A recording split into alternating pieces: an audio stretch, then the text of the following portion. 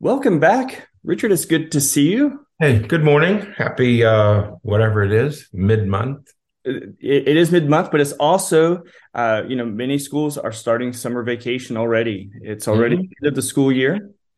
So, Yeah. and we're going to talk about some of that today. We're actually going to continue our conversation from last week, where we were talking about, sort of the consequences and the psychology of hate and anger. But we're going to talk about schools today because, we work with a lot of teachers, we work with a lot of students, and we work with a Hmm. lot of schools in general. And there's a lot of challenges happening in schools right now, wouldn't you say?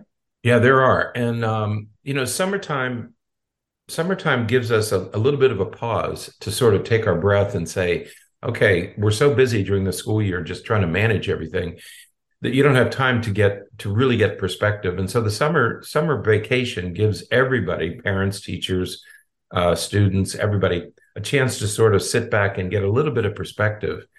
And you're right, there is a lot happening in education today. This is an election year coming up, presidential election in 2024. That always stirs the pot a little bit. And one Right. of the issues that's really percolating to the surface is what's going on in our schools, public and private. Some of it is alarming. Book bans, critical race theory, don't say gay, banning woke, and all the other prohibitions. These are things that are prohibited now in many states. And that's always sad. And it's alarming to us when people who really don't, and I don't mean to be overly critical here, but most people don't really understand what it's like to be in a classroom because most of us are not teachers. So people who don't understand or don't know much about education decide that they know enough to control what is being taught or what students are being allowed to read. Right. And that's kind of the antithesis of what education should be. Education should expand your thinking, help you to think critically, make us aware of other people's struggles. It's important for me as an informed citizen to know what my fellow citizens are going through. I know what my experience is. I don't know what it's like to be poor or to be a minority, but it's important that I understand that, and education is one of the ways for me to become aware of that. Okay. Right. Absolutely. And that's sort of the crux of working and living in a society, right? Is that we work and do our best. We will never fully appreciate the Absolutely. challenges and lives of other people, but we want to Mhm. do that, what we can to try to understand, to try to meet them where they are. But it's only, as you said, through having that information that we Right. can make informed decisions. That's right. Hmm. If we only make decisions that are in our own best interest, or only in the best interest of people who look and live like us, then we're omitting, and sometimes the cases we're kind of working against lots of other Hmm. people. That's right. We live in a multi-ethnic culture. Our culture is a melting pot. We've always talked about that. And so we have challenges that many other countries don't have, who aren't don't have that melting pot tradition. And you need information to make informed decisions. We want, why do we have public schools? Because in shortly after the country was founded, it was decided that we needed to educate people if they were going to be educated citizens and educated voters. So you need information. And so to be told that you can have this information, but you can't have this information, or you can read this book, but you can't read that book, is really a frightening prospect, because people talk about, well, we don't want to indoctrinate. There's a great deal of conversation currently in Florida about children are being indoctrinated. Indoctrination doesn't occur because you have information. Indoctrination occurs when you limit that information, Right. because then you're trying to provide this information, but not this information. Right. And education should provide information, and young students should be taught how to handle that information. That you're going to have conflicting views, but this is how you handle conflicting views. You don't eliminate one of the views. Right. The information should be provided on both sides of an issue, That's right. and so that a person can this is what critical thinking is you have information on both sides, and you work through the process of what you believe and what you understand, and how you think about things. And in the midst of all of these challenges, you mentioned the book banning and critical race theory and gender identity, all these other things. What's really happening at the classroom level, certainly those issues are affecting the classroom levels, at the classroom levels, because we have librarians or media specialists who are having to get rid of thousands of books out of the school library, and teachers aren't able to have, in many schools, teachers aren't able to have even classroom libraries, bookcases with books that the students can check out.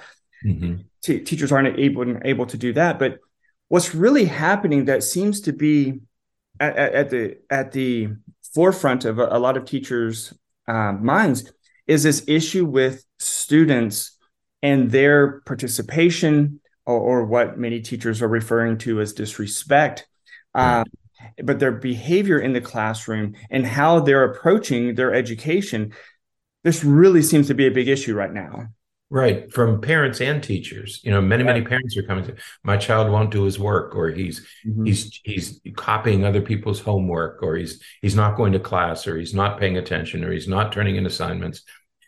And this is typically seen as defiance or disobedience. Okay. There was a clip this morning on one of the websites that the primary concern of Tennessee teachers for the coming school year is student discipline. Right. Well, we tend to think of this as defiance and disobedience, but when we try to figure out why students are behaving the way they are, we are again confronted with one of our complex issues. And complex issues, complex problems typically require complex solutions. There's no easy, people say, well, we should have paddling, or we should have prayer, or we should have this, or we should have that.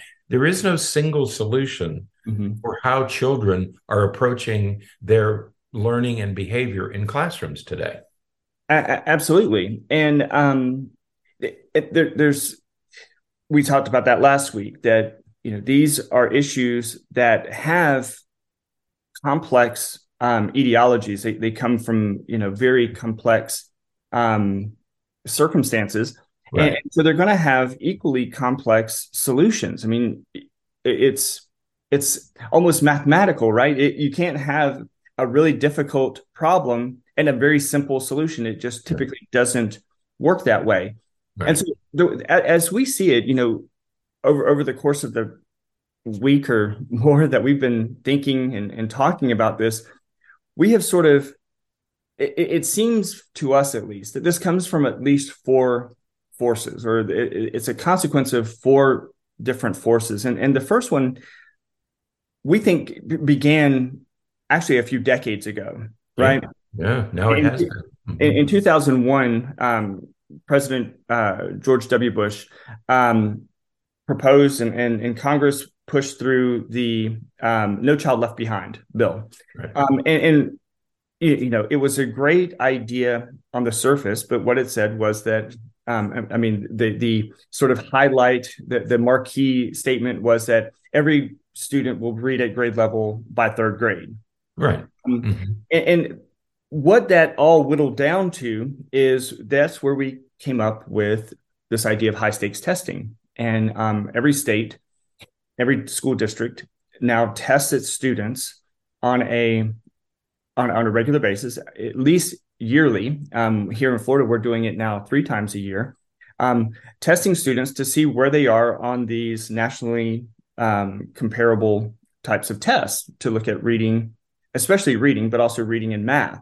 Right. And again, while on the surface that looks like it could be a good idea, it has had significant effects that we're now starting, I think, to really realize.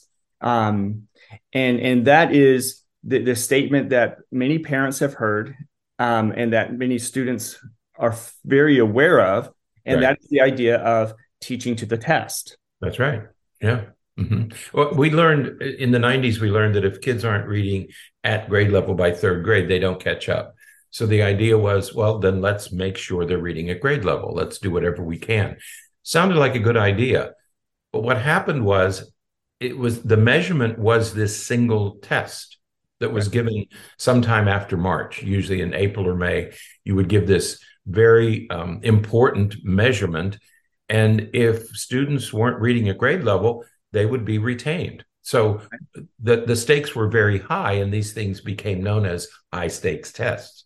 Well, So and what they do were you do? not just high for the students for that reason, Exactly. but they were high for the teachers as well, the teachers in Right. the schools, because teacher evaluations, a teacher's effectiveness was Right. was critically tied to hmm how well his or her students did. That's right. And not only the teacher, but the school. Absolutely. Did this school, and then the administration got drawn into this. So here you have this measurement, this single test, and we're going to judge student progress, teacher effectiveness, and administrators' effectiveness based on the scores on these end of year tests. That's why they're called high stakes. They're great. There was a great deal of emphasis put on these. And when you have a single measurement that becomes that important, it's understandable why the emphasis would shift to the most important component of a school year, which was your students' test scores. Right. So with this idea, the teachers, sometimes teachers were told very directly, and sometimes it was more indirect, that they were to focus on the information that would be present on the tests. And so this is where we came to the reality that many elementary schools did away with arts programs. Many elementary schools did away with things like recess, and That's right. Students, when most of us were in schools, we had PE every day, but now they have it only 2 or 3 times a day, Right. 2 or 3 times a week now. Right. And again, some schools don't even have art or music or anything like that, because and that doesn't even include where some schools got rid of things like science and social studies because they weren't being tested for them. That's right. And you can bet that if my student, if I'm going to be evaluated, and I'm going to be evaluated based on this information, then that's the information I'm going to be teaching. I'm not going to waste my time doing anything else. I'm going to make sure I get this done. Okay. Right. So since 2001, so we're talking about over 20 years. Right. So we have a generation of students who grew up being taught that you only need to know this. This is what's important. And if you're good at this, right, everything will be okay. So education narrowed to a set of testable questions. Right. So not only did the students get that message that this is all that's important. Science isn't important. Social studies isn't important. Art, music, those things are not important. What's important are these skills that you have to regurgitate at the end of the year. The second thing it did is it was very difficult to test complex issues. Right. So you could have factual questions about the war between the states. Who was the president of the Confederacy? Who was the president of the Union? Who was this general? What was this battle? But it was very difficult to test things like, why did the war occur in the first place? Because that's a complex issue that you can't reduce to a couple of questions. Right. So complicated issues like causes weren't included in the curriculum because, again, they weren't going to be tested. So right. Why bother teaching them? You had to spend your time teaching what was going to be on the test. Absolutely. And so, you have these complicated facts or these complicated circumstances like wars or political decisions, the Great Depression and all right. of these things. Mm-hmm. With history, you have all these complicated things, but they have to be whittled down to fact-based questions that could be multiple choice. On a multiple choice test, right? So, and again, students realize this either because they were directly told, you don't need to know that information, or they just intuitively figured it out, like, well, as long as I know the dates and I know these people's names, I'm going to be okay Right. in the test. Students can figure that out pretty quickly. So we have, that sort of set the stage for what then came as sort of the second force that we see as contributing to where we are, and that is, of course, the again, over the past 20 years, especially the Right. significant, Exactly. the explosive availability of information through the internet and especially YouTube. That's right. Those things have completely changed the way that students see information. That's right. What information they want and how they get that information. Okay. Right. Because there was a time when you had to get it from the teacher. The Mm-hmm. teacher had the information and it was funneled down to students. At about the same time that No Child Left Behind arrived, the internet arrived. I mean, the internet generation is anybody born after 1995. So it's the same time period that you have this change in education to this is all you need to learn. And the second one was this is another way to learn it. This is another way to get information. Yeah, absolutely. And for many of us, like if we just stick with YouTube, for example, it is what we wanted for the 21st century, right? Yeah. Anything you want to know, whether it's how to change the oil in some antique car that you've never had before, that three people in the world have, or or if it's how gravity works. Mm-hmm. You Mm-hmm. can do a Google search or a YouTube search, and there's going to be you can be pretty confident that there's going to be a YouTube video that shows you how to do it. I remember the first time my kid said, "Dad, just Google it." And I said, Right. "What? Just what?" And they said, "Yeah, just Google it. It's up there somewhere." Yeah. And it is. They were right. Mm-hmm. And so, if I'm having a hard time with my kid as they're trying to learn, why gravity works, Yeah, right. I can sit there and I can struggle with them for hours in the evening, only making us both frustrated.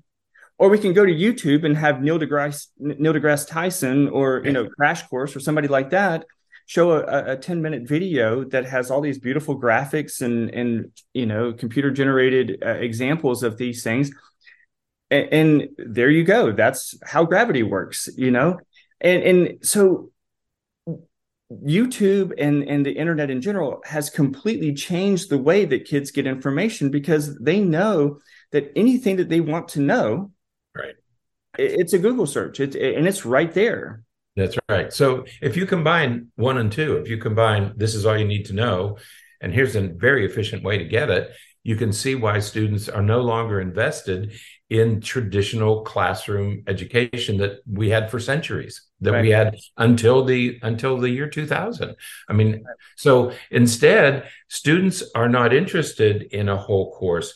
They're interested in getting specific information presented in a very brief, condensed, and usually more entertaining format. I mean, why sit through a boring lecture listening when you can go on the internet and see these graphics and get a complete explanation in just a couple of minutes? Much more efficient. Absolutely. Now the third and fourth forces seem to are sometimes kind of tied together. Right. And we are certainly not here to blame everything on the pandemic. That started in early 2020, because some of this stuff was present before then. Prior to the pandemic, thinking about here in Florida specifically, there began this process where students who were having difficulty, if it was getting near the end of the assessment quarter, and they were failing a class, that teachers and schools in general had to provide them some type of grade recovery process. And there was these policies in place that said, if your students failing as you approach the end of the quarter, that the students could be given some kind of packet or material so that they improve their grade, so that they could pass.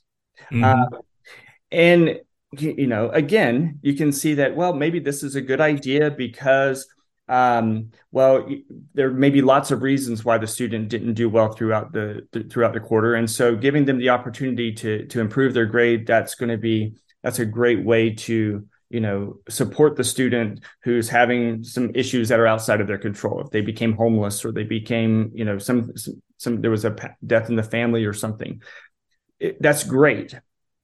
However, again, this has had significant unintended consequences as it has expanded. And again, especially through the course of the pandemic, it has expanded significantly with this idea that, students learn, well, I don't really have to do a whole lot for the first 8 weeks of the quarter. And that last weeks, they're going to give me something so that I can make it up. That's right. I remember when the Department of Education, through the legislature, I mean, it's a law now, when they first promulgated this idea of grade recovery, I can remember teachers saying, well, a lot of students aren't going to do anything until the end, and then they'll do the packet. And that's exactly what happened. I mean, I've had youngsters say to me, teenagers say, well, no, I'm not going to do all these assignments now. I'll just wait until the end. They'll give me a packet, and I'll do it in the last couple of days of the grading period. And so what do very smart students do? They say, well, I don't need to do this because I'll get rescued in the end.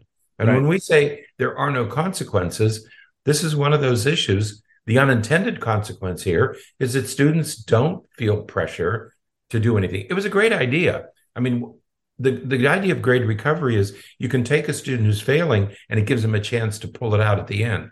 But it also creates this other consequence of, well, I'm not going to do anything. I'll just do all the work at the end. And the teacher can give me a packet, and I'll go in the principal's office and I'll finish it on the last day, and I'll still pass the course. Absolutely. So with the pandemic, this was especially used then because, what we learned early on in the pandemic is that when students were at home, there's a surprisingly large number. If you ever seen any of the graphics that sort of break the U.S. population down to 100 people, and you can see the percentages of different things, you can see it there, but you don't really think about it until you are working in schools and you come to the realization of how many students don't have internet at home. Right. And don't have computers. Right. So they're left. They can't come to school because of the pandemic, and so they have to stay at home. Well, if they don't have internet at home, if they don't have computers at home, and yes, we can do a lot of things with our phones, but my goodness, to try to learn algebra on your iPhone, that isn't going to be very effective. That's right. So if you don't have internet at home and you don't have access to things have to be sort of whittled down to the bare bones of what students need to know, and what they need to know for the test and what they need to know to pass the class. And the pandemic brought that into full light. It made that a very stark realization that, much of what you do in 7.5 hours a day at school can be done in just a couple of hours at home. Right. That's what the pandemic taught us, is that when these kids all went home, they could finish the work in a couple of hours. And suddenly everybody was aware that, wow, I can do this online in 2 or 3 hours. Why should I go sit in a classroom for 7? Yeah. So again, we're not trying to blame everything on COVID-19, but it gave students a very different reality than what was present before. Yes, students were able to do grade recovery and some of those kinds of things before, but with the onset of the pandemic, school districts very directly said, we're not going to fail students. We're not going to let them fail simply because they have to stay home. Right. We're going to make these accommodations. We're going to have this grace and mercy. We're going to do these things to make sure that students pass, and students embrace that with more vigor, I think, than we had hoped that they would, and they have maintained that. Everybody's trying to get back to normal. We're trying to go back to the way things were in 2019. Right. And students aren't the same as they were in 2019. And they were changing even before that. Yeah. I mean, all these forces were at work before the pandemic. I think the pandemic simply accentuated or accelerated what was already beginning to occur. And so when you think about these four forces, high stakes testing, the internet, grade recovery, and the pandemic, they've created a very, very different educational landscape. Mm-hmm. And it's especially difficult for teachers because when students don't do their work, parents and teachers, Mm-hmm. when students don't do their work, when they don't turn in assignments, when they're spending time online, it's natural for parents and teachers to see this as a lack of effort or non-compliance or disrespect. I mean, that's a natural reaction. Okay. Yeah. But I think we need to think beyond defiance, disobedience, and disrespect and talk about how these forces have combined to create a very different educational landscape, but also to create a very different attitude in our students. And it's not anti-teacher or anti-parent. Mm-hmm. It's that they have a very different approach to how they want to get the information that they feel is important. Absolutely. And I think what the thing that we should be most concerned about, and I'll be careful here, Dr. Marshall, not to go off into you warn me every week not to do this, and then then you slide into this at the end. I know, but when you turn the news on and when you read the paper or you read, Google News or whatever you read, you hear about all of these other issues in education. Right. And, by other issues, you mean critical race theory. Woke and yeah, right. Right. Critical race theory and being woke is not affecting my kid in Algebra 1. Right. All of these other issues these issues that we're talking about, these four forces that we're talking about today, those things are their behavior in school, the way that we're managing students, the way that parents are managing their students, and the way that teachers are managing the students. Those things are affecting the students' ground floor. That is the fundamental issue that we're having. Right. We're spending so much time talking about these things that are not issues. Right. These are not problems in public education. That's right. We're talking about them as though they are. We're presenting them as though they are. We're making people believe that they are, but they're not. Right. When you go to a school and you see that they're taking out, 2,000 books out of their library, mm-hmm. but at the same time you say, reading levels are dropping. Right. Mm-hmm. They have students aren't reading as much or as well as they were before. But you know what? Let's take more books out of the library. Right. Mm-hmm. Students aren't thinking critically and looking at social issues and world related issues the way that they should. If they want to go into politics or if they want to go into some type of helping profession where they need to understand differences, they don't need to read about that stuff. Right. We need to do is just kind of not pay attention to those. I don't understand why we are emphasizing and focusing so hard on some of these non-issues and not focusing on what really is the problem. What is really keeping students limited in what they are achieving in school are these issues. Right. Instead, we're fighting about all this other mess. Right, exactly. And it detracts from what's really happening in schools. Yeah. There's a theme in education today about we're not going to include this either a book or an idea or an issue because it's not educational. Right. Okay. This whole thing about it has no educational value.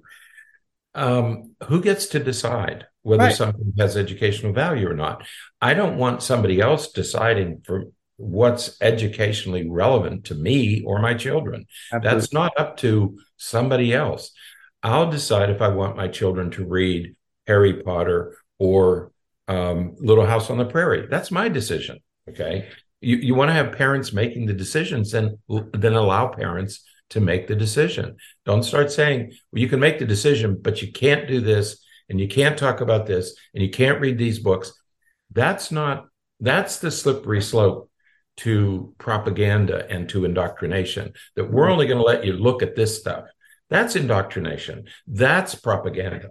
Right. And I think that, we have to feel for our teachers and our educators who are doing what they can to meet the expectations that we have for them for teaching our students, and to help them, our students build skills and knowledge and understanding of the world and different areas, while at the same time dealing with these issues that we've talked about today, related to the students' behavior and their, what's seen as noncompliance and disrespect. And perhaps that should be our focus. Maybe we'll talk about that next week. That's a little spoiler alert. Talk next week about, maybe a different way to look at what we're thinking about as disrespect and disobedience and noncompliance. Maybe think about it in a different way that will help teachers better manage and better work with some of these students in the future. Yeah, it's really not, it may not be disrespect and defiance. So we don't want to blame the students for what is a much larger problem. And it's a problem that started more than almost 25 years ago now. All the seeds for what we're doing today began almost 25 years ago. So let's deal with those issues, what's really going on. And that has created a student who's very different. These students are very different than students have ever been before. And so we need to acknowledge that reality and deal with where they are and how they're viewing education, because they're not viewing it in a traditional way. Right. And we need to acknowledge that. We need to deal with that. Absolutely. Learning requires a teacher and a student. And both have to be interested and focused on learning. You can't, the teacher can't make the student learn something that the student doesn't actively find a need to learn. And so we'll talk about that some next week then. So that is it for today. Okay. All right. Until next time, stay happy, stay healthy, and forget to be afraid.